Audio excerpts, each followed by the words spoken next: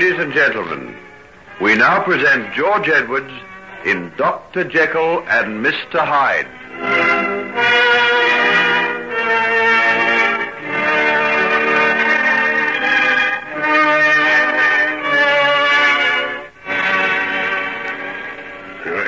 I said as they'd set the dogs on you, didn't I? Oh, it wasn't as bad as that. The dogs came running out when I came through the gate, but Mr. Trelawney soon called them off. Oh, and how did the old man greet you? Well, he was asleep when I got there. Not him. He sits in that chair of his before the fire, pretending he hears nothing. But there's nought escapes his ears. All the same, he's a very sick man. I'm not denying that. Esther'll not be burdened much longer with him, unless her looks dead out. Why? Do you think she'll be glad when her father dies? It'll give her a chance to get away from that farm there, and which be more than she's done these 5 years. Hardly set her foot off the place since young Sammy struck that trouble of his. Is that 5 years ago? Oh, so you know about it then? Yes. You don't say. Well, you're the last one I'd suspect of having any truck with a man of his kidney. Never clapped eyes on such an evil-looking customer in all my life. I remember well the time he first came in here. Young Sammy and 1 or 2 others and myself were sitting in the tap room. It were a hot summer afternoon, and we was mighty glad of a pot of landlord's ale. We was talking about nothing in particular, and all of a sudden a shadow fell across the room as he stood in the door. I don't know why it was, but something in the very shape of him made us all stop talking and stare. Sort of queer like. When be your father going to start harvesting the apples in his orchard, Sam? Friday, maybe. He were talking about taking them to Bodmin and trying his hand at selling them around the houses himself. I was wondering if I could maybe borrow his cart. Them pigs of mine is eating their heads off. If I could take them into market maybe next week. Hello?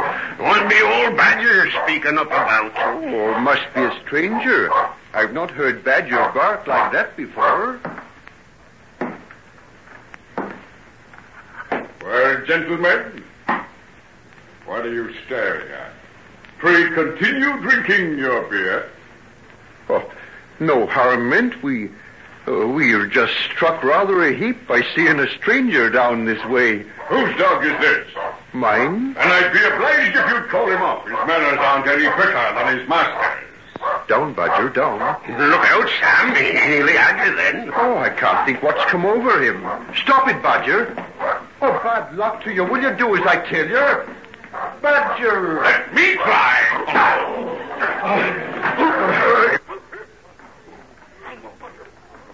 Look out what you're doing. Stop it. Do you want to kill the dog? Grab the stick off of him. What sort of a man be you to strike a dog like that? What sort of a dog do you keep that he'll attack a perfect stranger in such a way? I've never seen him to the like of it afore. And I imagine after the lesson I taught him, he won't make the same mistake again. I'll trouble you to hand me back my stick. Throw it on the floor, eh? Master and dog, both curse. No, by Jiminy. Now hold back, Sam. Let the fella be. He's not worth wasting your strength on. If it comes to strength, you toothless old scarecrow, there are other things besides brawn and sinew. Aye, that there be. There be common decency. But what did a man like you know of that? Come, Sam, lad. Let's leave him be and attend to the poor dog. He's got some bones broke by the look of him. So, you can well imagine, sir, that we took no great liking to the feller after that. No, I don't suppose you did. Sam told me that it was all he could do to keep his hands off his throat. And seeing what happened afterwards, maybe it were a pity we held him back that day. Still, if you hadn't, it might have been worse for Sam. Worse than what happened in any case. Maybe you don't know the story, then, eh? I know some of it. What I'd told you, I'll be bound. Well, you tell me. I'd like to know what people say about him down here. The main name's black enough to call him by. If ever he showed his face round these parts... That is not likely. You know he's wanted for murder. Murder? I'd wanted for murder? You don't get much news of the outside world down here? Not much. Sometimes a paper gets brought back when one of the lads goes to market. But this be somewhat worth knowing about. I'd wanted for murder. You don't seem sorry. Sorry? If they had public hangings and I could go to see that fellow on the gallows, I'd walk 100 miles, rheumatism and all. So he's pretty much hated around here. Hated? It were a bad day for Marston Bridge when I'd showed his ugly face about the place. Weren't long before he began to make trouble. A day or two after he beat Sam's poor dog, just about evening it was.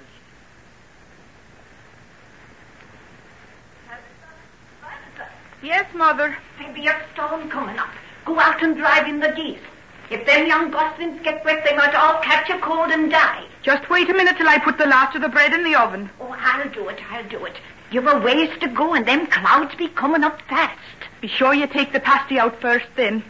Sam will be calling in on his way back from Bodmin, and I promised him he'd have one. Oh, you and your Sam Trelawney. If you'd be baking pasties for Master Wallace. I don't care for Master Wallace, and that's an end to it. Then more's the pity. If you only knew which side your bread's buttered. Did you when you married Father? He were a poor man, weren't he? And shouldn't that be a lesson to you? Look at the way I've been slaving all my life. And here's your chance to get yourself fixed up snug and comfortable by marrying a fine, upstanding man like Josiah Wallace. With 2 wives buried already. Well, I've no mind to be the third. Now, there's the bread all kneaded into loaves and ready for the oven. You take care of it and let me take care of who I marry. Young Sam will bring you nothing but a load of children and a life of work. Where did you drive the geese this morning? Into Farmer Hesling's field. There's a ton of pickings for them where they cut the grain last week. Then I'll go and fetch them back. Mind, don't let that pasty burn now. Oh, I mayn't approve of you marrying young Sam, but I got too much pride to let a pasty burn. Shoo! Shoo, get her along there, will you? Shoo! Can I give you any help, young lady? Oh, how you frightened me. I didn't see you there behind the tree. I was looking for a place to shelter from the storm. Your geese don't seem to want to go home. I can't think what's come over them. Every man Jack going in different directions. Look at that old gander there, and him been over this path 100 times. Let me head him off.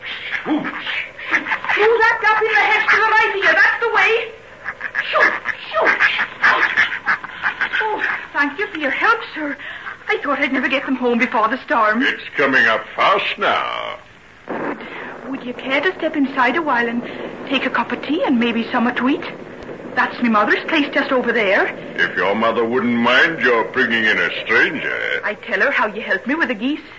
Them geese are mother's pride. You send them to market, do you? Aye. Top price they always fetch, too. Then perhaps she wouldn't mind giving me a cup of tea and shelter when the rain comes. That she won't. Mother'll be right pleased to see a stranger. We hardly ever see anybody but ourselves from one year's end to the other. Mother! Mother, are you there? Yes, here I be. Here's a gentleman that helped me home with the geese. I've asked him in out of the storm. Oh, good day to you. I hope you don't mind my coming in this way. Not a bit of it. Won't you be taking off your hat and coat and the scarf you've got up around your face? It's nice and warm by the stove, and you'll not have need of them. Yes. I suppose I'd better take them off. Why? What's the matter? Oh, nothing. Nothing, sir. It's my face, eh? If you'd seen it outside, perhaps you mightn't have invited me in, is that it? Why, whatever makes you say such a thing? Where's your manners, sir? Fetch the gentleman a chair and wet the tea. I've got some saffron buns in the oven that'll be out in a minute or two. That's a fine pasty you've got over there. You know, it's years since I had a pasty. Oh, that's for... Oh, sister's back for a sweetheart. He'll be coming here on his way home from Bodmin. I see. Nothing would persuade you to part with it, I suppose. Part with it? But why? I've just got a fancy for it. Oh, she's baked it specially for Sam. Sam.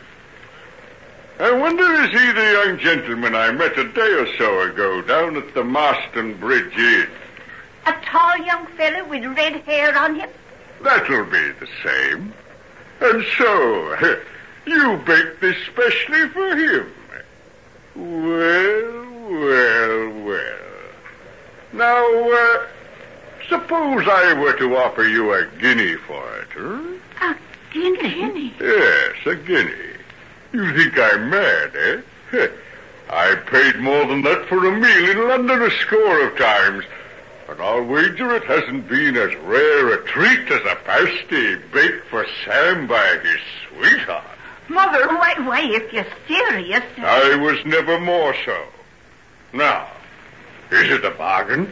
No. Don't be silly, Ferris. What's a pasty? And a guinea means a lot to us. But Sam's coming in the gate now. I can hear his horse's hoofs. Excellent. Excellent. Here's the guinea. Now let me have my pasty.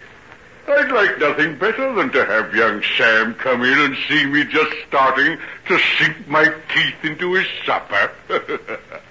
Let me face the door so that I can get a good view of his face. This is going to be good.